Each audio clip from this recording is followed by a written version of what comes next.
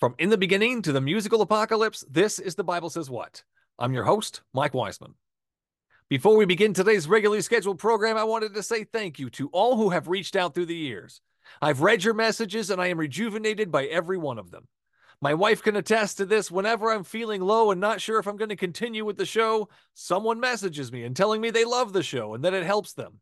Well, shit, now I've got inspiration and the episodes keep coming. As long as someone benefits from this, I'll keep doing them. That being said, saving people from impending doom. Look out! There's lava headed your way! Perfectly logical thing to tell someone. Lava can be seen and felt. It's hot, it's real, and you know what happens when you touch hot things. Look out! My invisible friend wants to throw you into a lake of fire for eternity if you do not love him. Not really a convincing argument. Imaginary friends are just that, and hell is a fictional location made up long ago. I know how invisible friends work, and I know fictional places are fictional. It's going to take a lot more than a book says, and my invisible friend wants to talk to you to convince me of your truth. Christians have an all-powerful being who wants to have a relationship with me, but can't show up or talk to me. How is anyone convinced of this? What if I told you that Captain Jean-Luc Picard was mad at you for not loving him? You'd probably laugh in my face. It's hard to take someone's threats seriously when their threats consist of fictional characters and places. Let's start the show. Is there anything in the Bible that you yourself have an issue with?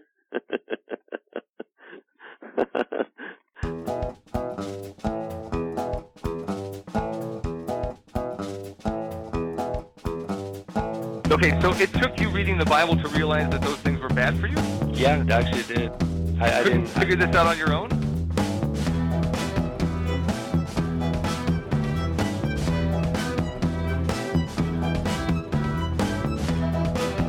No, Ted Bundy could be redeemed. God doesn't kill children. What do you think the Passover was? Yahweh sets up a whole system in the Old Testament where you slaughter animals just so he's able to forgive you.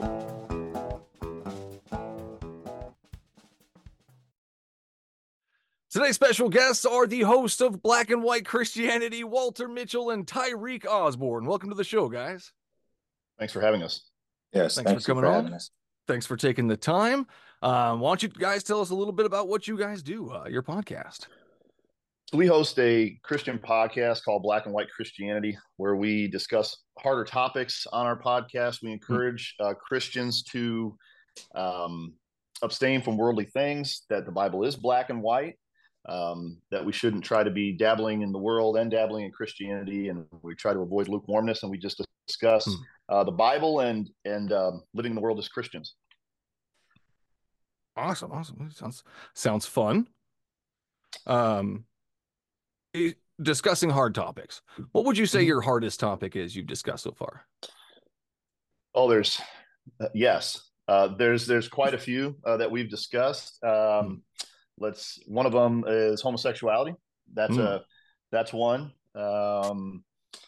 Sexual purity. That's another one.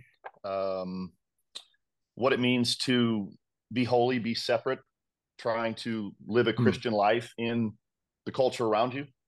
Those would probably be the most difficult topics on top of a myriad of others, but just off the top, those would be that's good. Some of the three. Yeah.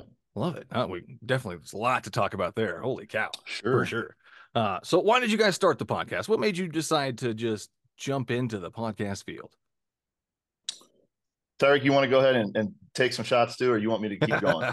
Nah, man. He's not the silent partner. Here we go. The reason I was going to keep quiet on this one is because this was actually his idea, and he came to me about it, and he asked me if I would like to be a part of it, and I said absolutely. So I've dealt with this my entire life outside of where I've grown up.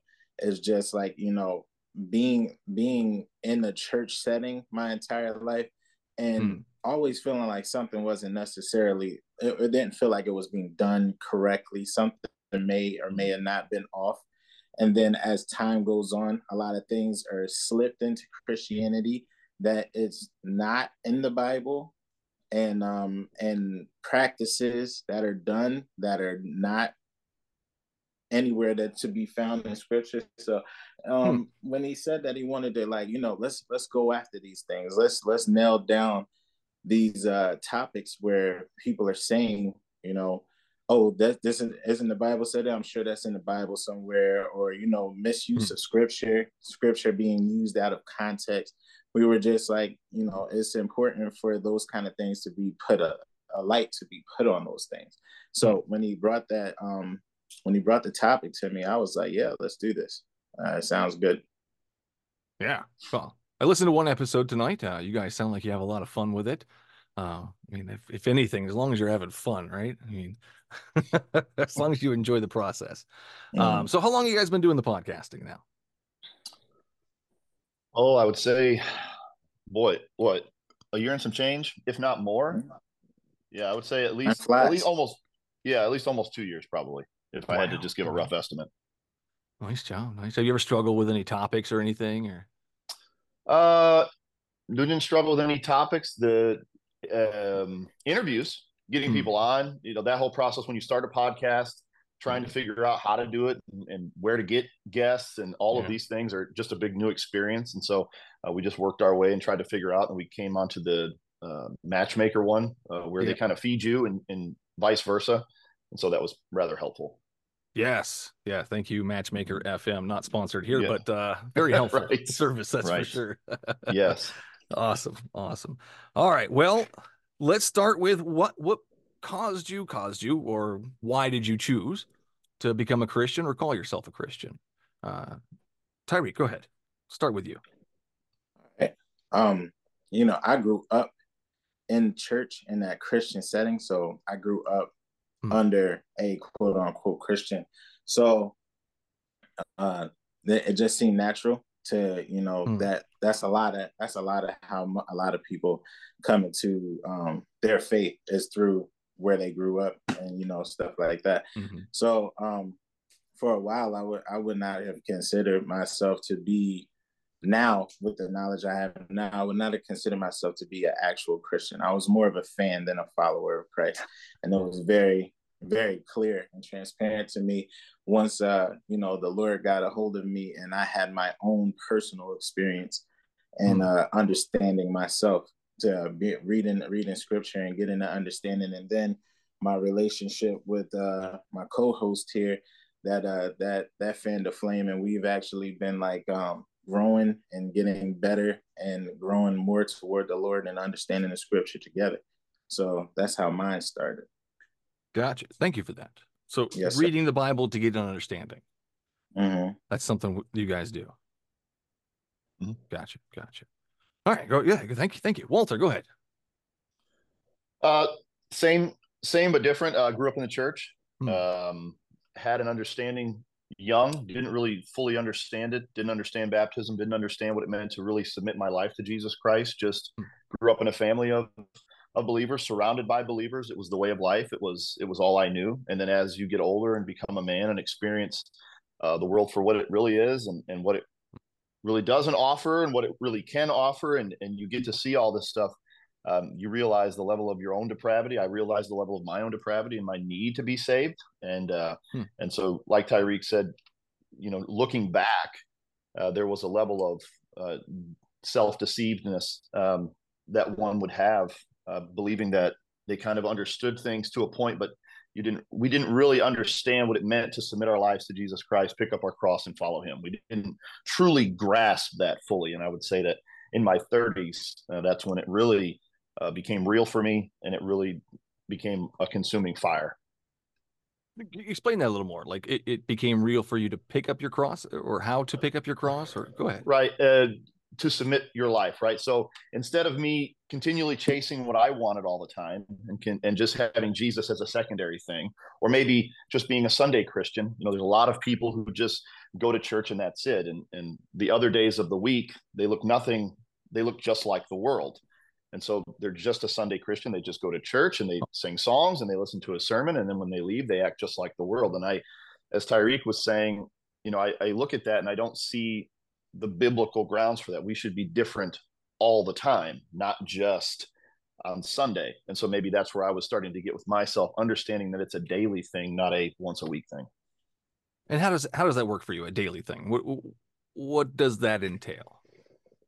Um, so a daily thing is reading the Word, Reading the Bible. prayer, reading the Bible, prayer, resisting my urges in the flesh to, let's just say, curse or cheat on my wife or do things that are tempting, to the flesh. We all have these temptations. We all have these urges that we want, and we don't want to give into them. The Bible's clear about those things, that we shouldn't do that. And so addressing yourself day by day, it's not a once a week, it's a minute by minute, to submit yourself to Christ, to take all thoughts into captivity. Thank you for that.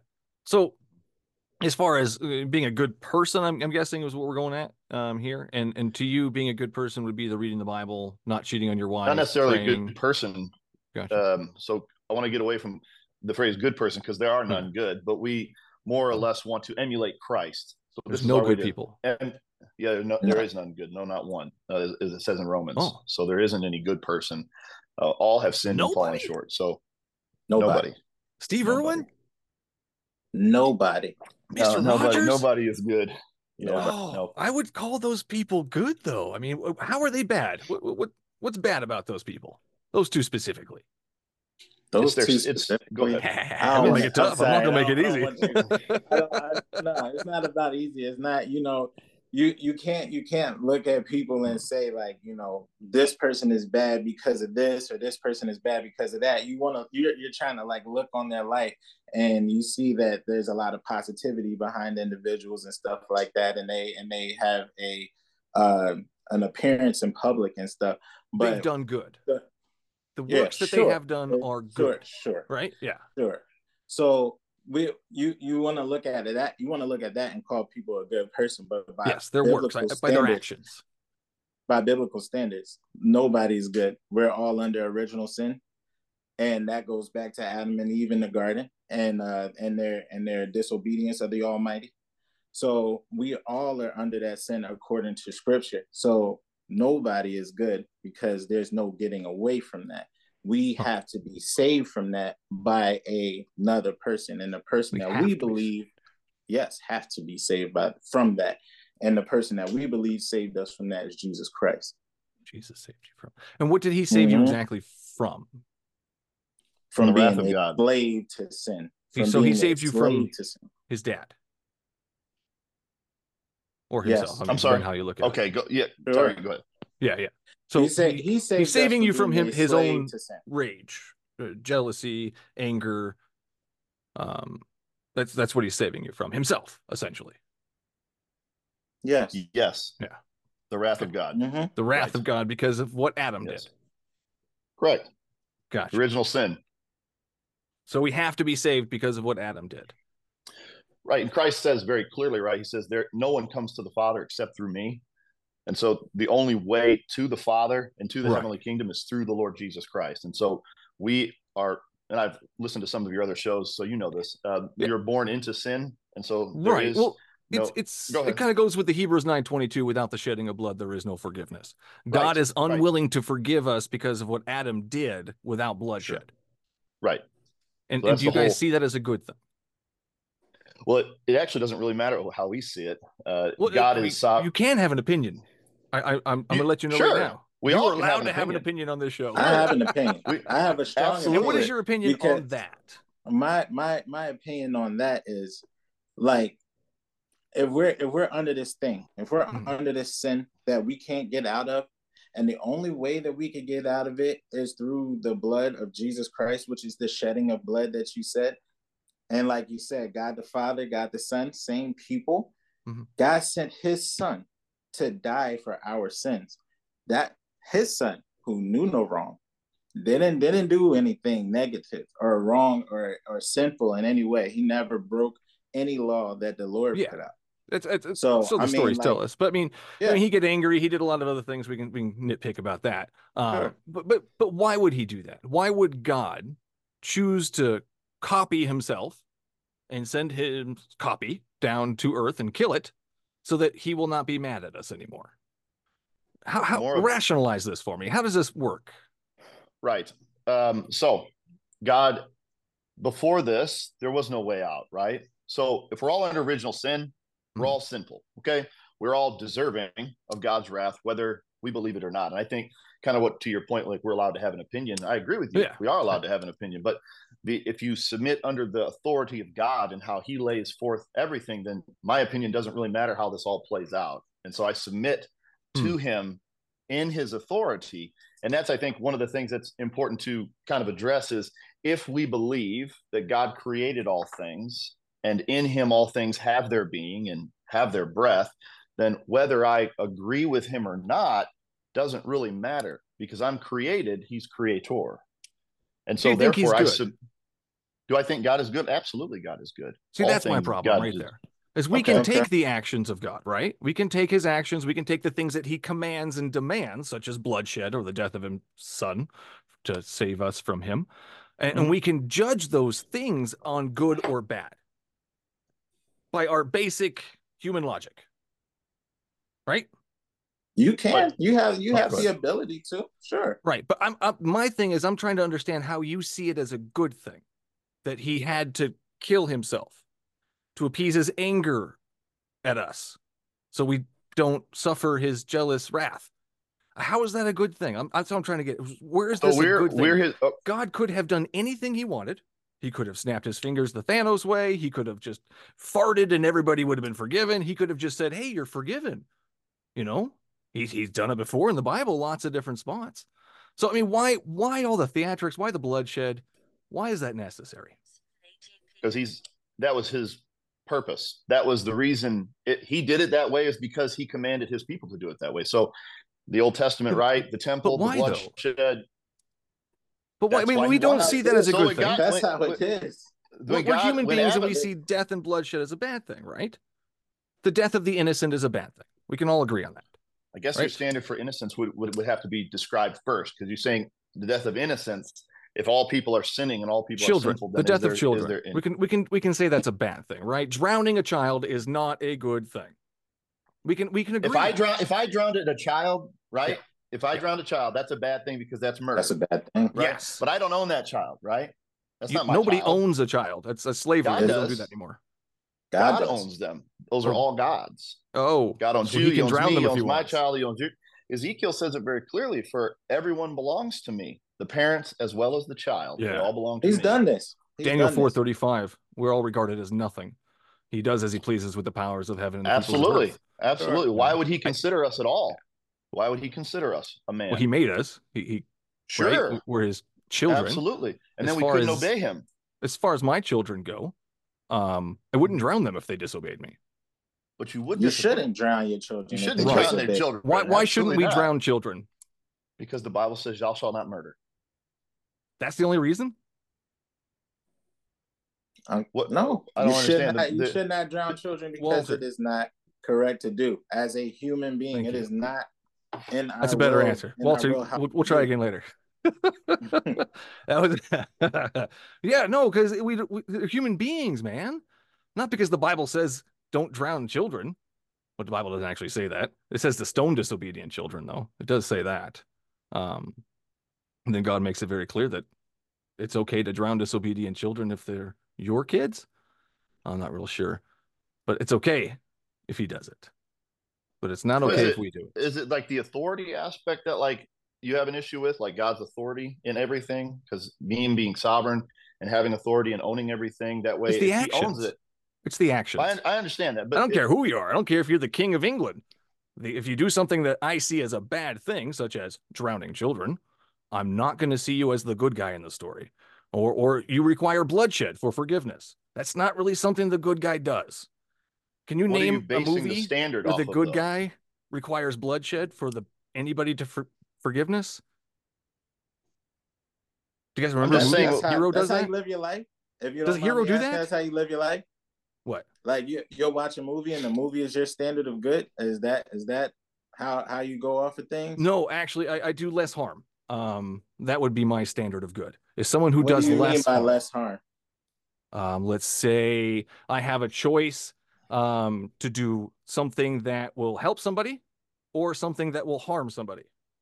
I choose something that will help somebody. I'm doing less harm in that situation. So the love whatever thy there is neighbor less thing harm, okay. such as the flood. Let's go with the flood. God has the power to change hearts and minds. He has that power. We've seen it throughout the Bible. But he chose to drown children instead of changing their hearts and minds. Why? So this is a deeper topic than flood for sure. Yeah. Genesis 6 talks about the angels not keeping their place, coming down and intermingling with women, and then God couldn't control his house. He couldn't keep God the gives angels. people free will. We're not robotic. Up. So we're not robotic, and he gives his children free will. We're in his image. Yeah, so angels. if we didn't have free will, this conversation really wouldn't even have a point, because you wouldn't have the choice to say no to God, and I wouldn't have the choice to say yes. We would just all have to. But we were or he could just create it the other way where he doesn't drown children. I mean, it's not either robots or drowning children. There's lots of I don't areas understand in the there. drowning. It's not all great. Coming back to the drowning Passover. children. He killed children in the Passover too. He came down and killed them in their sleep. Yes. Man. If you'll notice in the story, he says, if you do this, it won't happen. Put the blood over your doorpost. Did he tell all the kids that? The parents. He told the parents, but he didn't tell the kids. Of course, the parents are supposed to be doing their part here, so the children aren't going to be doing any of those things. Hey, kids, make sure you do this. It's the parents that are to save my life. If God came down and said, dude, if your parents don't put blood on the door, I'm going to come in and kill you in your sleep. You better believe I'm going to put blood on that door.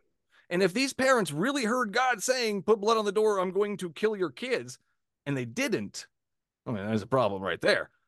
I don't know. And then God needs blood on the door. Why does God need blood on the door? Can't he tell where his own people are at? Why does he need blood? Why so much obedience? Blood? Yeah, obedience. You have to understand the obedience aspect of it. Right. I understand it. It sounds very abusive. Yeah, I'm not coming at your intelligence in any way, shape, or form, but I'm saying the obedience aspect. His obedience aspect of Christianity, like that a lot of the time when you are given a directive or you do these kind of things, the Bible tells you, if you love me, you'll keep my commandments. That's what it is. Like or else, sure. Why not? So, I mean, there's an or else in there. Or else, why not? So if you love me, you'll keep my commandments. You gotta understand it, you have to, if you can, you have to put yourself in that kind of a mindset. You say you have children, right? You have children, right? God's mindset? No. I know you can't. Just the mindset of the understanding of what we're required to do. So you look at us as creation. Not all of us are God's children. The ones who yield to Christ are God's children, and the other ones that's clear in Scripture. So look at the mindset of the children, like your children. When they disobey you, what do you do? What do you do when they disobey you? I sacrifice the dog. So that's what you do. No, I punish. I put them in the corner, or I ground them. I mean, there's all kinds of different ways to do things. I'm not going to drown them or kill them in their sleep. All right, but you're also not there. Even though you're their father, they don't belong to you. Wait, do you believe that? You don't. No, you're 100%. Those kids are my kids. They are not an invisible man's kids. Those are my kids. Yeah. No. Yeah. Okay. So you actually don't believe there's anything else out there at all? I don't know. You live, you die. I don't know. Yeah, I don't know. Well, the reason I ask is because sometimes listening to you from time to time, a little bit agnostic in there. So yeah, a little bit agnostic, agnostic, atheist. That's me. So that's there may be something, not quite sure, but you're not fully in the camp of absolutely nothing. Yes. Okay. All right. There you go. So I did have a question. How do you feel about capital punishment? Good, bad? Where do you at on that? Oh, that is a good one. Taking a life. I have a problem with taking a life, but at the same time, I mean, you throw Hitler Somebody up there. comes in, they kill your wife, the police come and grab them. You live in a state that does capital punishment. They say this person killed your wife. They deserve death. Where do you feel about that?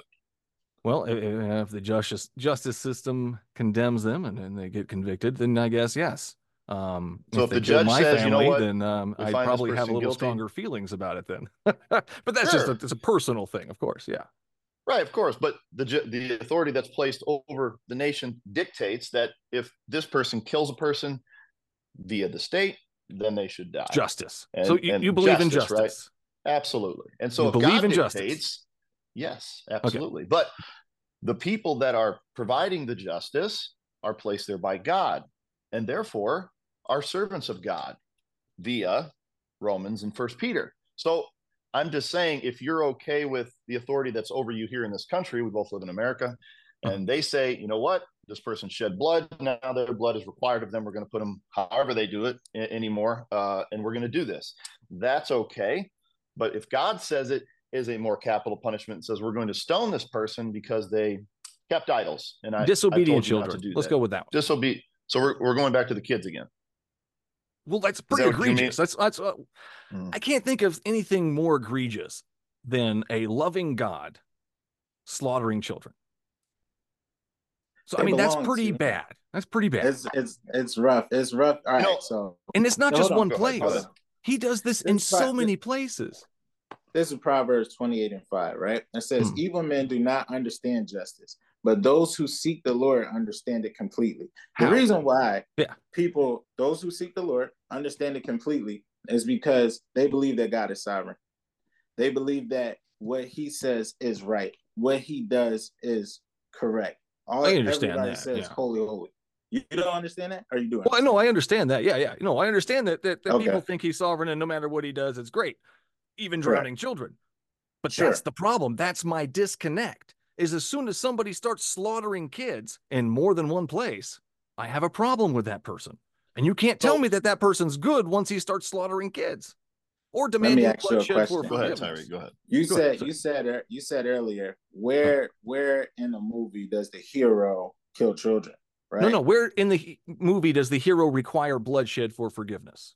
Where does that happen? Oh, like what? I mean, like what? That's a weird question. I'm not trying. That's a weird thing to demand, isn't it? No. It's just a weird question. Like, what movie have you ever seen like that? You're right. Like, only the bad guy requires bloodshed. When you watch a movie, the bad guy requires the blood, not the good guy. Why do you think that is?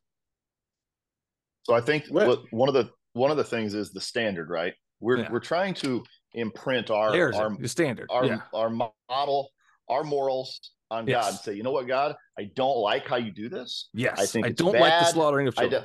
I don't like when, in different areas of Scripture, when David takes a census or when they don't put the blood on the doorpost, these children die, and so I don't find that just. And God says, they're mine. He didn't say anything. They're mine. He says, absolutely. He says it's all through Scripture. It's all through Scripture. Oh, the Bible. Gotcha. And he didn't say anything to me. I didn't hear it. Job 41 says, whatever is under heaven is mine. So if I make something, if I create something, if I create anything, then I have the right to do with it whatever I want. If I make this chair and I say, look, I'm making it just to burn it, that's my choice. I can do whatever I want. I've created it. I'm the creator of said chair. But these are living beings. When we start to create living, breathing, when we start to create living beings, that's different from a chair. You can do whatever you want with a chair, but when you start to have children or create life in a lab somewhere, that's different. Now you can't. You can't just destroy it. It has more meaning now. I know there's a big hang up on children, and we can get out of that in a second. Whether the children should die or not. How do you feel about abortion then? Since the children are so sacred and so awesome. I was hoping you bring that up. No, that's a tough call. Well, here we are. Sure. When does life begin? There's cells. When does their consciousness? 100%. I don't know. You have this child that's really far in term. If there's a heartbeat, those fingers and toes, we're pulling baby parts out.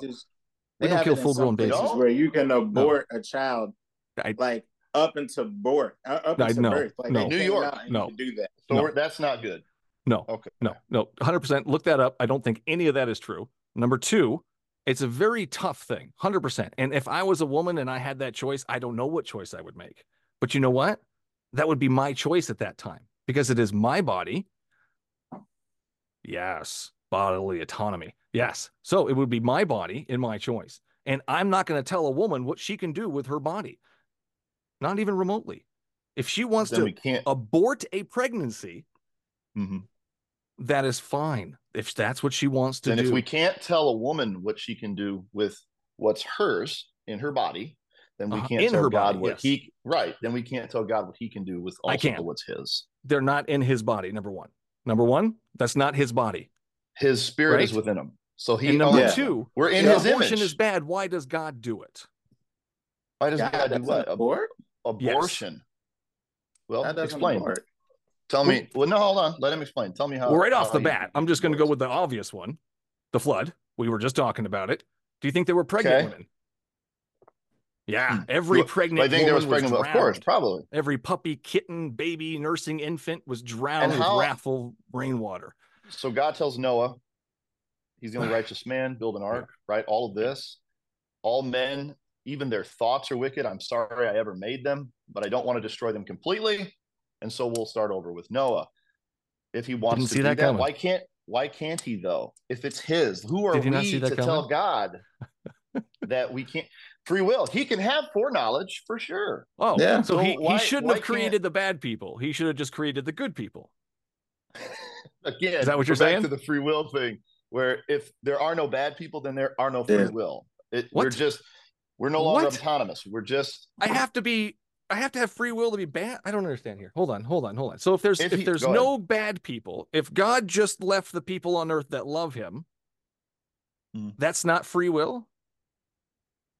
If he only created people that would worship him, he knew, because he's God, he knows everything. If he knew these 11,000 people that would worship him, why did he create 11,000 more people he knew weren't going to worship him and he would have to wipe out with water? Why would he create them? Just so he can wipe them out? Did he not know? Of course he knew. Oh, so he knew while he was creating these humans, he was going to have to drown their babies.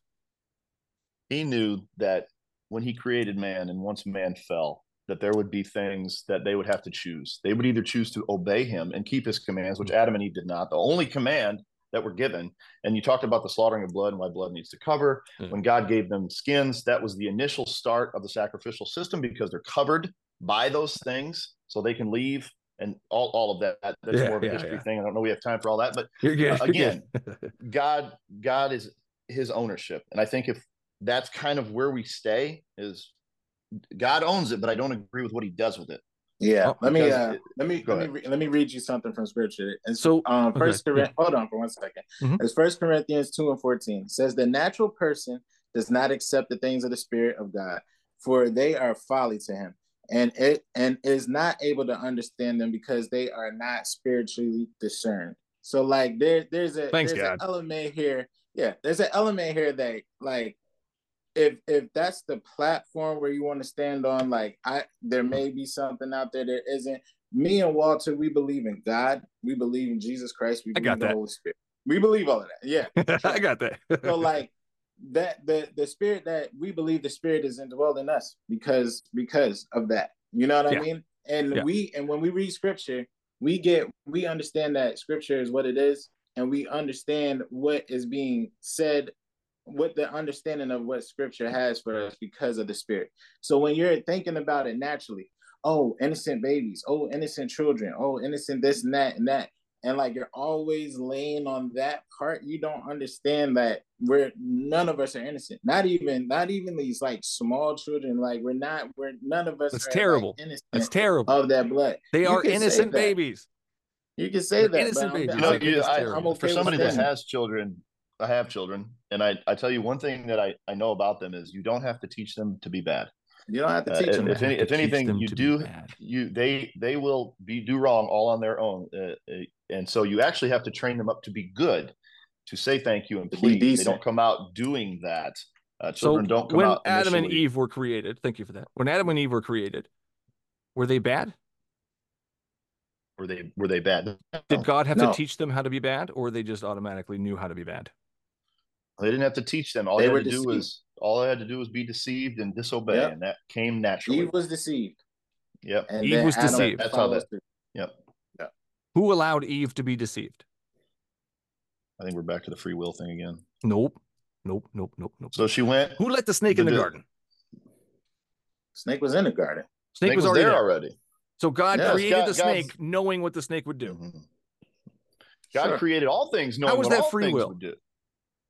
What do you mean? If God created an adversary to go in and convince his children to do the wrong thing, How is that free will? He has something has entered, an outside influence has come into the garden to cause chaos. And God created it with that specific purpose. No, he didn't. No, first of all, I agreed with you right up to that last part where he created it. So with he that didn't specific know. Purpose. So God has a heavenly family and he has an earthly family. All have free will. Did God know, right? though, Walter? Did God know that Satan was going to do such a thing? Yes. Did God know Satan was going to deceive If Eve? God is sovereign, then God knows all things, yes. So he knew when he created him that he was going to do all of these horribly bad things, such as the first one, which is convince the woman to say to eat. That God doesn't know, that means he can't be God. Right. God knows so God also things. knew that putting the trees in the middle of the garden would cause them to eat it. So he chose not to put it on the moon or locked in a cavern somewhere or just not create it in the first place. He decided to create a deadly tree he knew would cause the fall of man, put it in the middle of the garden with a bunch of kids, and then let a bad guy in there to convince them to eat it, and then got mad when it happened. Like he didn't know. Like he didn't just set up this whole thing. So I see how you're looking at it in such a way where God knows everything. Why would he do these things? Right. And it always comes down to obedience. And so I want to kind of go back to something. Hold on. I want to go back to something. When Joshua and Caleb go into the promised land and they're told to wipe these other nations out, and they don't. They leave some in there. God says, I'm going to leave them there to test you. And so if you are obedient, what does God say to Adam and Eve when he puts them in there? Hey, you can eat from any of these other trees. Just don't do these. Just don't do these here. They're there. No matter why I put them there, doesn't matter. I'm God. I'll do what I want. I just want you to know, don't touch them. And so they had a command. They were deceived in doing so. And they knew that if they could get them to fall into this, the Edenic part of life would be no more because sin has entered it. And so we're here now discussing with you. Is God to blame for any of that at all? Is he to blame for setting up this plan, setting this thing in motion? Because it was perfect. It wasn't. There's a tree that causes the fall of man, and there's a bad guy in there. That's not perfect. The adversary for sure has rebelled. So that's the first rebellion. So one of his angelic beings rebels and he knew does this. Yes, right. And so he does. He created him knowing these things were going to happen. God wants a family. He does not want robots. I have extended family. They don't get along. Is there free will in heaven? Family. Yeah. Is there free will in heaven? So we can sin in heaven? That, I don't know. Oh. I don't think so. But well, then that's not free. I could be a robot now. Are we talking about afterlife or are we talking about we have to talk about that rebellion then. Because you have to like look I can't rebel in heaven? Lucifer rebelled in heaven. Yeah. And then he convinced a third of the angels to rebel also. So that answers your question. You definitely can do that. But as you can see, how is it a perfect place if there's sin up there? You will be dealt with severely. It is perfect because heaven is good. But the things that's going on up there are down here now. But once that sin happened, it was removed. It was removed. There's no more sin in heaven. You do this thing, you're removed. Correct. Yes. Okay, so you can sin in heaven, but the second you sin in heaven, God throws you out. Absolutely right. That's what it seems like. It's not a perfect place if I'm able to just slaughter, kill. It remains perfect because what is unperfect is then purged from perfection. Christ even says, I saw Satan fall from heaven. But at that point, it's not perfect, right? The place doesn't instantly become tainted. The individual is now tainted and removed. I love it. Thank you. So Satan, would you personally create a bad guy and then release him upon your children? Is that something you would do? I think that's a simplification of maybe his job. Yeah. So the word Satan actually means adversary. And so he chooses to be that and chooses to take that role. God actually has a back and forth with him in Job and asks him because Satan tricks him. Yeah. Well, not really, because Job doesn't fall. Satan tries to do that, but Job tricks Yahweh. He tricks Yahweh into causing Job all of this. That's what he says in Job 3:4. Tricks. I think God, like you said, knows all. You incited me to cause violence without any reason. That's what. And then what does God say to Job? Who comes into my court without knowledge or reason? And he just talks about how boastful he is. I didn't do anything wrong here. He actually says, Job, where were you when I did all these things? I did all this. Yeah, he's boasting about it. He's bragging. Yeah, but he's very proud of Job. I do have a Job question 2:3. That's what. Real quick, sorry. It was Job 2:3. I love your questions, but give me 2 seconds. Job 2:3, and he still maintains his integrity, though you incited me against him to ruin him without any reason. That's Yahweh. He killed his kids, he killed his sheep, he killed his servants for no reason, without any reason. Satan tricked Yahweh. God Anyways, allowed him to go ahead, Tyreek. I know you had a question. I'm sorry. No, love it. You know a lot about scripture. Like I've watched a lot of your stuff and stuff like that. No, you know a little bit more than a little bit. Like you're like don't be bashful. Like let me ask you this question: What happened in your life? Like how did you get to the place where you are, where it's like the Bible says what? How did you get here? Like I would love to know that about you. Good. Well, thank you for asking. I grew up in the church. Went every Wednesday, twice on Sunday. I was going to be a youth pastor. Man, I did it all. I think I played Jesus once. I don't know if I just dreamed that, but I'm pretty sure I played Jesus once. I played Lazarus. That was for sure. Very easy acting. Just stay there. Right. But no, I mean, I went through the motions, and as a kid, I believed really strong. I was scared of hell for sure. That was one of the things that kept me hanging on. And the older I got, the less I noticed that Christianity was, for me. I mean, there was no reality with it. I didn't talk to God. I talked to God, but we never talked back. I never had a relationship with him as far as a real relationship. I said it was. Oh, yeah, me and Jesus. Yeah, well, it was just me. It was just me talking. I mean, it was my thoughts. I mean, it's me. So all of that. And then I read the Bible. I picked it up one day, and I knew my verses. I knew my stories. I thought I did anyways. I started off with the Exodus. Holy cow. When you actually read that story, there's a lot there. There's a lot there for sure. And I kept going. I kept picking it apart, and this is my Bible here. If you can see all the wonderful markings I've got on there. I've read this thing. I've highlighted this thing. It's got a parental advisory on it because it's not fit for children. There's really bad things in there. Things I can't even talk about right now because my kids are over there. So, I mean. But did you go to seminary since you were going to be a youth pastor? No. Did you do any of that? No, didn't go that far, no. So at what point would you say that all kind of clicked for you to say, I don't want to do this anymore? What was that moment? I don't think it was a moment. I think it was just a long, drawn-out series of time where I just spent not being afraid of hell or not even really thinking about it anymore. And then it just kind of went away after that. And, I still have my different ways of thinking. I still think the Christian way. Every once in a while, I'll say something about, he prays. No, that's not praise. It's he's a Christian, so he'll do something good. And it's like, I can't just automatically associate Christianity with good because, there's a lot of people out there that associate Christianity and they're not so great. Hitler being one of them. I lost my train of thought, but anyways, it all boils down to I picked up the Bible, I read it, and it just didn't make any sense. And I've been talking to pastors for 6 years now, and still it is not adding up. And I don't understand why anybody would want to worship a documented child killer. It just doesn't add up for me.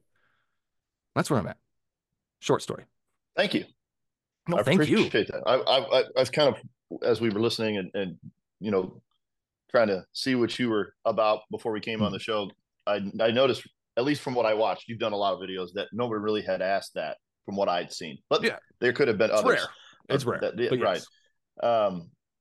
But like Tyreek said, you do know quite a bit, and it would have bothered me more if you had learned all that in spite. And so I knew there must have been some type of backstory or some type, and I was wondering if since you do focus a lot on the children, if there was a loss of child or the church actually hurt you, or somebody in the church didn't really represent Christ well, and you thought, well, this is Christianity, so I don't want any part of it. I know a lot of people like that. Yeah, I've seen that. We're not all perfect for sure, but we definitely all try to move towards Christ day in and day out. Now, the example that Jesus leaves us, he brings the children near to him and says, let the little children come unto me. Well, and Jesus is the same guy as God, though. They're the same person. So Jesus says, come little children. God says, drown the little children or kill them in their sleep because their parents disobeyed or didn't put the blood on the door. So, I mean, there's nice verses about Jesus. Yes. Jesus says, turn the other cheek. But Yahweh says, kill them. Show no mercy. So, I mean, it's very different. It's almost like they're two different people. Some of that is actually via the nation, and then a lot of it's via the individual. And I think some of that's different. The nation being God's people and wanting to be so different. You talked about children, and it brought to mind what the other nations did with children, Baal and Moloch and different things of child sacrifice, which was horrendous. They killed some of their children, right? Sure. So God came in and killed whenever it was all convenient, really. children. But God even says to Jeremiah, this never entered my mind, nor did I ever tell you to do such a thing, when they start to adopt these ways. So does God punish people? I know you brought up the David and Bathsheba thing quite a bit. I've heard you talk about that with that. That's a tough one. Does God punish some people for other people's sins? Absolutely. Especially if it's the king, especially if it's the leader of a nation. Why? Why does he punish the masses? Well, why does he choose to punish the kids over the adults? Why does he choose to do that? I have to revert back to. Oh, I'm sorry. Of course. I'm sorry. I just want to. I love it. This is good. Because you're asking a question that I'm gonna be honest with you. We don't know. We don't know God's mind. Yes. We don't know why He does this stuff. But let me ask you this: How long are children gonna last with no parents? Like, let's just say God killed the parents and left the children. God can't take care of children. Oh, I'm saying. God takes care of you. Those kids will last forever because God loves them and wants to take care of them. God wants to protect every one of his children. He loves them. So he will kill the parents for doing bad things and then take care of the children. Is God not capable of taking care of a few children? God is perfectly capable. But if you go back to the garden, no, there was no rain that came on the garden because there was not a man there to till the ground. There was nobody there to keep up with the thing. So the relationship between God and his creation is God talks to his creation, and his creation does what he tells it to do. And there's a system there. God can surely do that, but there's a system in place. So like if they're telling him to break his system, and if the system is broken, everything breaks. Nothing stays. The system is broken. Together. That's why there's a curse, and that's why there's judgment and hell. Everything's broken. It's a broken world because he created it this way. You're absolutely right. The system is broken. Yeah, but Christ is the one that saves you from this broken system. That he saves you from himself. Our own doing. Yeah. Correct. Yes, God, on the cross it says God's wrath was poured upon him, surely. And as the system on his own son. So as he it's an interesting thought. The wrath of God was poured upon himself as he died on a cross. God's dying on a cross, and then he pours his own wrath upon himself. I don't know how that works. I think sometimes we look at Christianity and we say, I don't understand this. All the time. All the time. Of course, right? all the time. We look at it and say, this is hard to understand. But I think the understanding part really always shouldn't deter your continuing belief in it, because I don't always live. If it's just what makes sense to me, I would be a completely different person. I don't just always go what makes sense to me. Seeing is not believing. And so I don't always agree with my government. I don't always agree with things that are made, choices that are made upon my life by my work or whatever, different things. But I find value in the larger picture. Do I agree with the fact that, or do I like that children die? Of course not. I don't like children die, but I do submit to the one who chooses to do so. And because of the benefit, because I know I'm sinful and I require saving. So if that's the only way to submit to his son, I choose that way.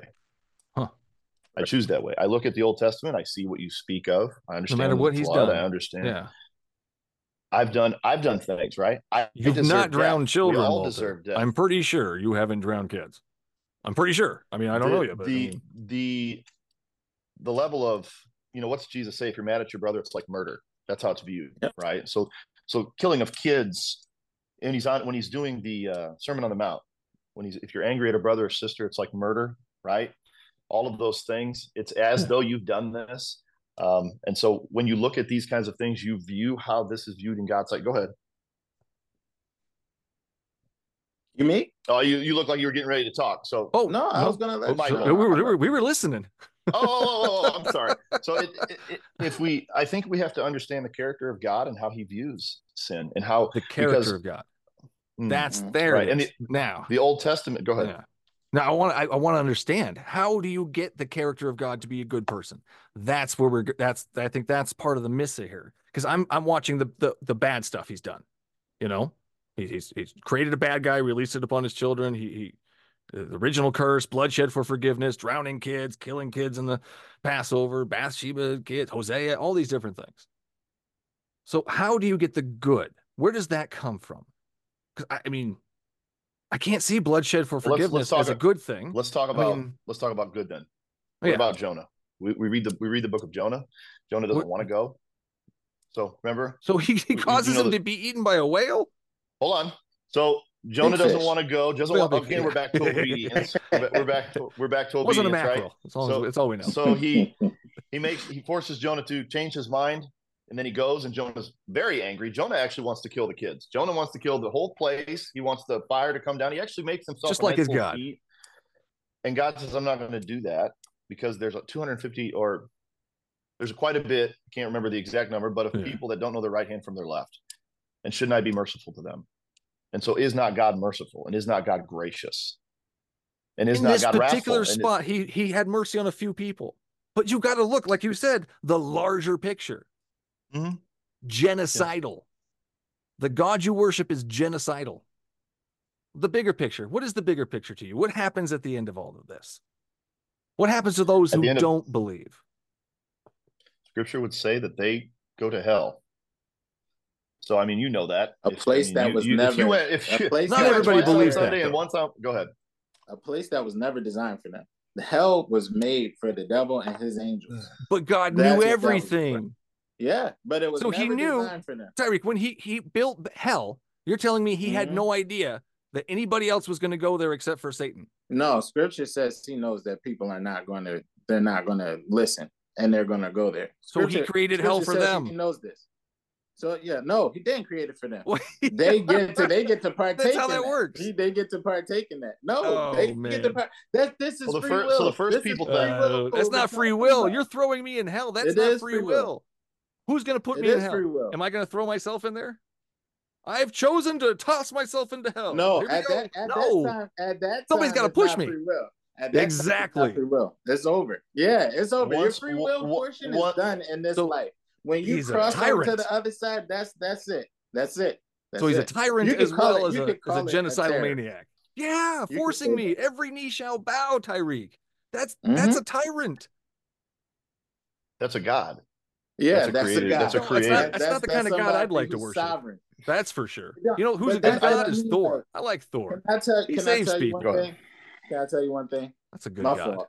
When we start, honestly, everybody, I watched a lot, probably about a 2 or 3. I know you got a lot more than that, but some of it's rough to watch because, these people come on and they don't necessarily have an understanding of Scripture. So, like, I've watched a few, and pretty much everybody that comes on your podcast has an agenda. They're there to push something, or whatever. They're here to have a conversation with you, but they got a book they want to put out, or they got something like that. We don't have any of that. We came to your podcast, believe it or not, for you. I know that. That's what I came here. I came here for you. I came here to have this conversation with you because in a manner of speaking, I'm very impressed by your knowledge. You have an understanding. You've read. You got it, and your ability to be able to talk to other people who are claiming Christ, and then to talk to them, to get them to talking, and then they like fumble over themselves. It's impressive. I'm not going to lie to you. It's very impressive. But my thing is that I believe that you could be a beacon for Christianity. Like, I really do. Your hang-ups are not unfounded. Don't get it twisted. Like your platform on the children dying and different things, I completely understand that. But I've heard that you said in the past that like you've prayed and you've asked God to reveal himself and he didn't say anything. That's correct. Yeah. Oh yeah. I don't want this podcast or this episode to end without that opportunity for like The Bible says where 2 or 3 are gathered in my name, there I'll be also. You know, I don't want this podcast to go off without us being able to have that, be able to have that conversation with you. You know, like, we're believers. We care about everybody that we come into contact with. We don't want that for them. I understand that you're like, That's he's good. a tyrant, he's this and that. I get that. But at any rate, if you look at any kind of kingdom and through the Bible, all of these different kind of things, whoever comes into power, whoever was there before that were a part of that kings or whatever the case may be, they were killed. They were done. They were taken out. And this is human beings. This is not God. This is human beings that do this stuff. Anything that was against the king prior was wiped out. And that is a little bit of a foreshadowing of the Almighty. When this is all said and done, which we believe, when this is all said and done, everything that is against him is wiped out. And it's very similar to what we do as human beings, flesh and blood. We say, oh, this and that, whatever the case may be. But his is righteous, and theirs is from a place of self-preservation. It's not from righteousness. Because God has, it's not from righteousness. It's from self-preservation. Nobody can kill God. Nobody can threaten his kingdom. Well, didn't the Romans kill him on the tree? On the cross, he died, right? You talking about Christ? He gave his life up. If you read scripture, they did not kill him. He died. He gave his life up, and then he took it back. But he died. Yes, he died. Yes. Yeah. So he died. Yeah. That was. He has to. The first fruits from the dead. He has to die to show the way. Yeah. So that's how that works. Thank you for that. So, I mean, I understand trying to save my soul from eternal hellfire from your God who loves me so much that he can't show up and help me. But I do like the 2 or 3 or more gathered thingamajigger. I've heard this a lot. Obviously, that's in there. And I have asked several guests if they could talk to God for me while we're on the air. Maybe we can get a conversation going. Maybe we can figure out some of these answers. Is that what you're going with, that 2 or 3 gathered? Absolutely not. Oh, no. Well, and it's not because God can't. It's you have to want that. You have to want that. I did several times, Tyreek. Like in my life, I was at the point where I was begging to show up. Anything. Let's have this relationship. And he never did. And it's just, I don't know how else to want it other than at those moments in my life. And he just didn't show up. And if he really wanted them, if he really wanted that relationship, Tyreek, he would show up. I know for me, that relationship really didn't blossom until I was broken. I mean, I'm just going to be real. That's terrible. It's mine, and I it's not needed. I can have a relationship with my kids if I don't break them. I don't need to break them to have a relationship with them. He needs to show up. That's a human relationship. He needs to just come on and say hi. Relationship. A human-to-human relationship is different from a spiritual relationship. Why? Because you have a lot of flesh that is stopping you from having that relationship with Christ. You're more on the natural man side of things than you are on the spiritual side of the thing. Like I said, you have a great knowledge of the Bible. You've been reading, and you have your little things in there and different things like that. But what you are reading from is a natural mindset. And if you stay in that natural mindset, you cannot have that spiritual relationship with Christ. It has to. Let me ask you a question. Can he not penetrate through the flesh to have that relationship with me? Sorry. Do you ever feel do you feel that there would ever be a moment where you would say, Lord, regardless of how I feel about how you run things, I still submit to you? Would you ever? No, I don't submit to tyrants or monsters, man. 100%. I would never submit to him unless he told me he didn't actually do those horrible things. Other than that, no, I'm not going to submit to somebody who requires bloodshed for forgiveness, creates a bad guy and releases him. Even if it plays out, even if you don't agree how it went down, and you don't agree how it plays out, even if it does play out, and this is the road that it's going down anyway, and with you and all of your understanding on that, the Bible, you would still say, I'm just going to go ahead and do the hell thing. Well, someone's going to have to throw me in there. I'm not bowing down. Course. Again, I have a problem with tyrants and people that demand worship and respect.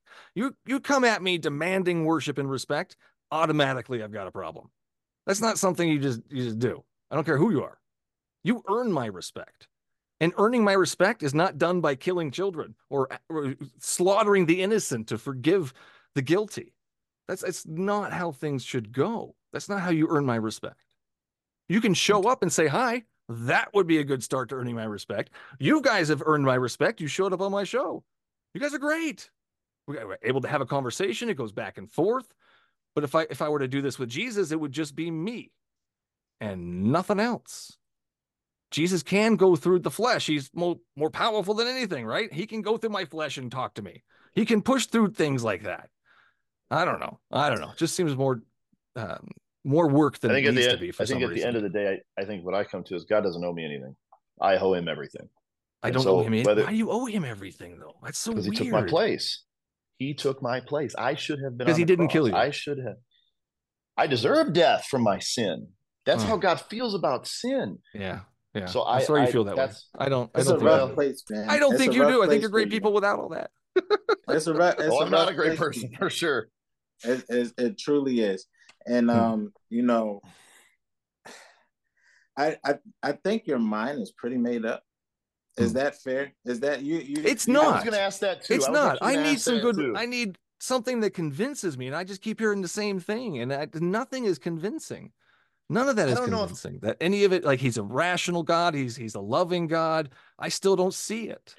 Just because he created us. God is by his word, and so like I don't have any superior knowledge other than you all here. I'm just You're reading the same book I am. No different. Of course. Yeah, and we're coming to totally different conclusions. Yeah. Absolutely. Right. Absolutely. Yeah. You're taking the bad and you're setting it aside and saying there must be a good reason he likes the babies being dashed upon rocks. There must be a good reason for that. He still loves me though, because or else I'm going to hell. It seems like you're just doing it out of fear at this point. Oh, I would say before, yes. Not now. Not now. No, I'm not doing it. I just submit to his authority and ownership. I don't like submitting to authorities. I think that's another issue I have too. How do you deal with where you live? You don't submit to. I don't like submitting to authority. I don't say I didn't. I don't like it. Not my favorite run from thing. Police or. I said I don't like it. Doesn't mean I don't do it. Aha! I see. There is I have a line no choice we'll because say, I'll do that. The police can come knock on my door. There's Jesus can't come knock on my door for some reason. So that's where I'm at. But last question here, as an atheist, because atheist, agnostic, whatever I am, I don't love God, your God specifically. I don't love him. I don't have a personal relationship with him. He has refused to show up and show me anything. What happens when I die? You go to hell. Yeah. Are you okay with that? No, that's why we're here. That's why we're here. You're not okay with it. You're not okay with it, but your God is loving. And he's going to throw me in there because I don't love him back. God's justice demands it. Justice demands this. Absolutely. Yes. How is that justice and not just forgiveness? If Hitler can go to heaven when he says, I love Jesus at the end of his life, where's the justice in that? Who's to say he went to heaven? The amazing thing about it all is you said forgiveness, and you'll have until the moment you die to ask for it. Right. So that's not justice, though. Like a serial killer on his deathbed, Hitler, come on, genocidal maniac here, dies on his deathbed, says he loves Jesus, goes to heaven. That's not justice. Go ahead, Tyreek. Go ahead. God cannot be mocked. So there's no way that you're going to go to you're not going to go to your deathbed or whatever, and say this ingenuine apology and ask the Lord for forgiveness and all kinds of stuff. Like no, I'm talking about genuine. Like this person believes in Jesus now. So that's one of the things we talk about on our podcast. Here's the other thing. Okay. That's what Christ came for. Christ has paid for all of our sins, past, present, and future. That's what he came here for. And that's what happened on the cross. He took all the sin upon himself. Yeah. So we have that opportunity to repent and then to be reconciled with the Almighty when we actually lost that in the garden. So that's where we're at with that. You know what I mean? Yeah. Like that justice fell upon Christ. And that's why you need Christ, because his blood covers you. That's the covering. It's forgiveness. That's not justice, though. That's forgiveness. You get justice. There's justice here. Go ahead, Walt. Well, I don't know. You said he doesn't show up, and I know we're getting ready to close, and I wanted to say this, but in Romans 1, it actually says, since what's made to be known about God is plain to them, because God has made it plain to them. For since creation of the world, God's invisible qualities, his eternal power and divine nature has been clearly seen, being understood by what is made. So people are without excuse. Invisible qualities are clearly seen. Right. Let's say that out loud. Let's say that out. Invisible qualities are clearly God's seen. invisible qualities, his eternal power and divine nature has been clearly seen. So I don't know what your creation view is. I'm not quite sure where you land on that. But I can't go to a place where all of this was happenstance and there was an explosion. We all just kind of appeared and started to come out of muck. Snake, garden, no way. None of that. But there's a creator that I believe at all that. But I know we're coming to the end of it. So I do want to read one more thing. Yeah. And then I'll be done. This is Romans chapter 2, 14 through 15. Even Gentiles who do not have God's written law show that they know his law when they are instinctively obey it, even without having heard. And even without having heard it, they demonstrate that God's law is written in the hearts for their own conscience and thoughts, either cause them or tell them that they are doing right. So I seen a podcast that you did too, and you were like, I don't need God or the Bible to tell me that this is wrong, that's wrong, and stuff like that. You're right. Yeah. It's written inside of your DNA, but people still do it. People still kill their own parents. God. People still drown babies. The drowner of babies wrote on my heart how to be good. Maybe somebody should have wrote it on his heart how to be good. Just saying. 1 Corinthians 16:22. If anyone does not love the Lord, a curse be upon him. Mm-hmm. So much love here. Anyways, this has been great, guys. We're going to close it out here. Any last words, and where can we find your stuff? First of all, thanks for having us on. I appreciate it. Sure.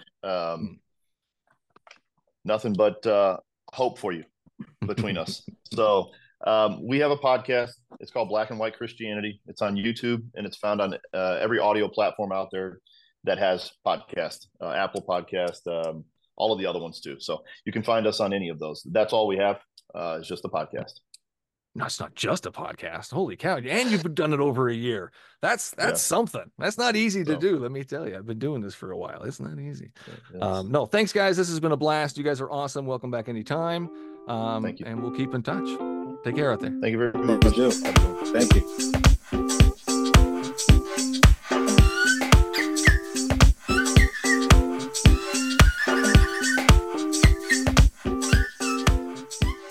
That's all the show there is for you today. Thanks for listening. As always, you can find me at the Bible Says What YouTube and Facebook pages. You can also find clips of the show on TikTok under BSW the Podcast.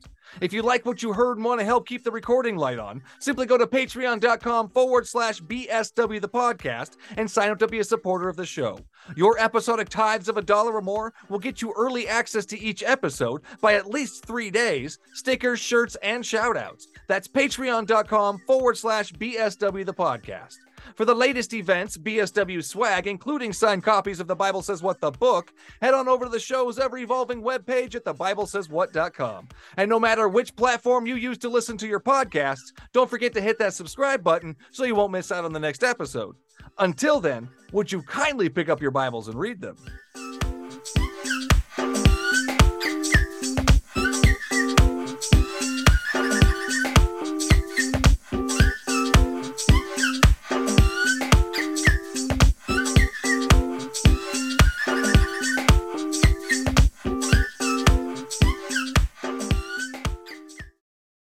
From In the Beginning to the Musical Apocalypse,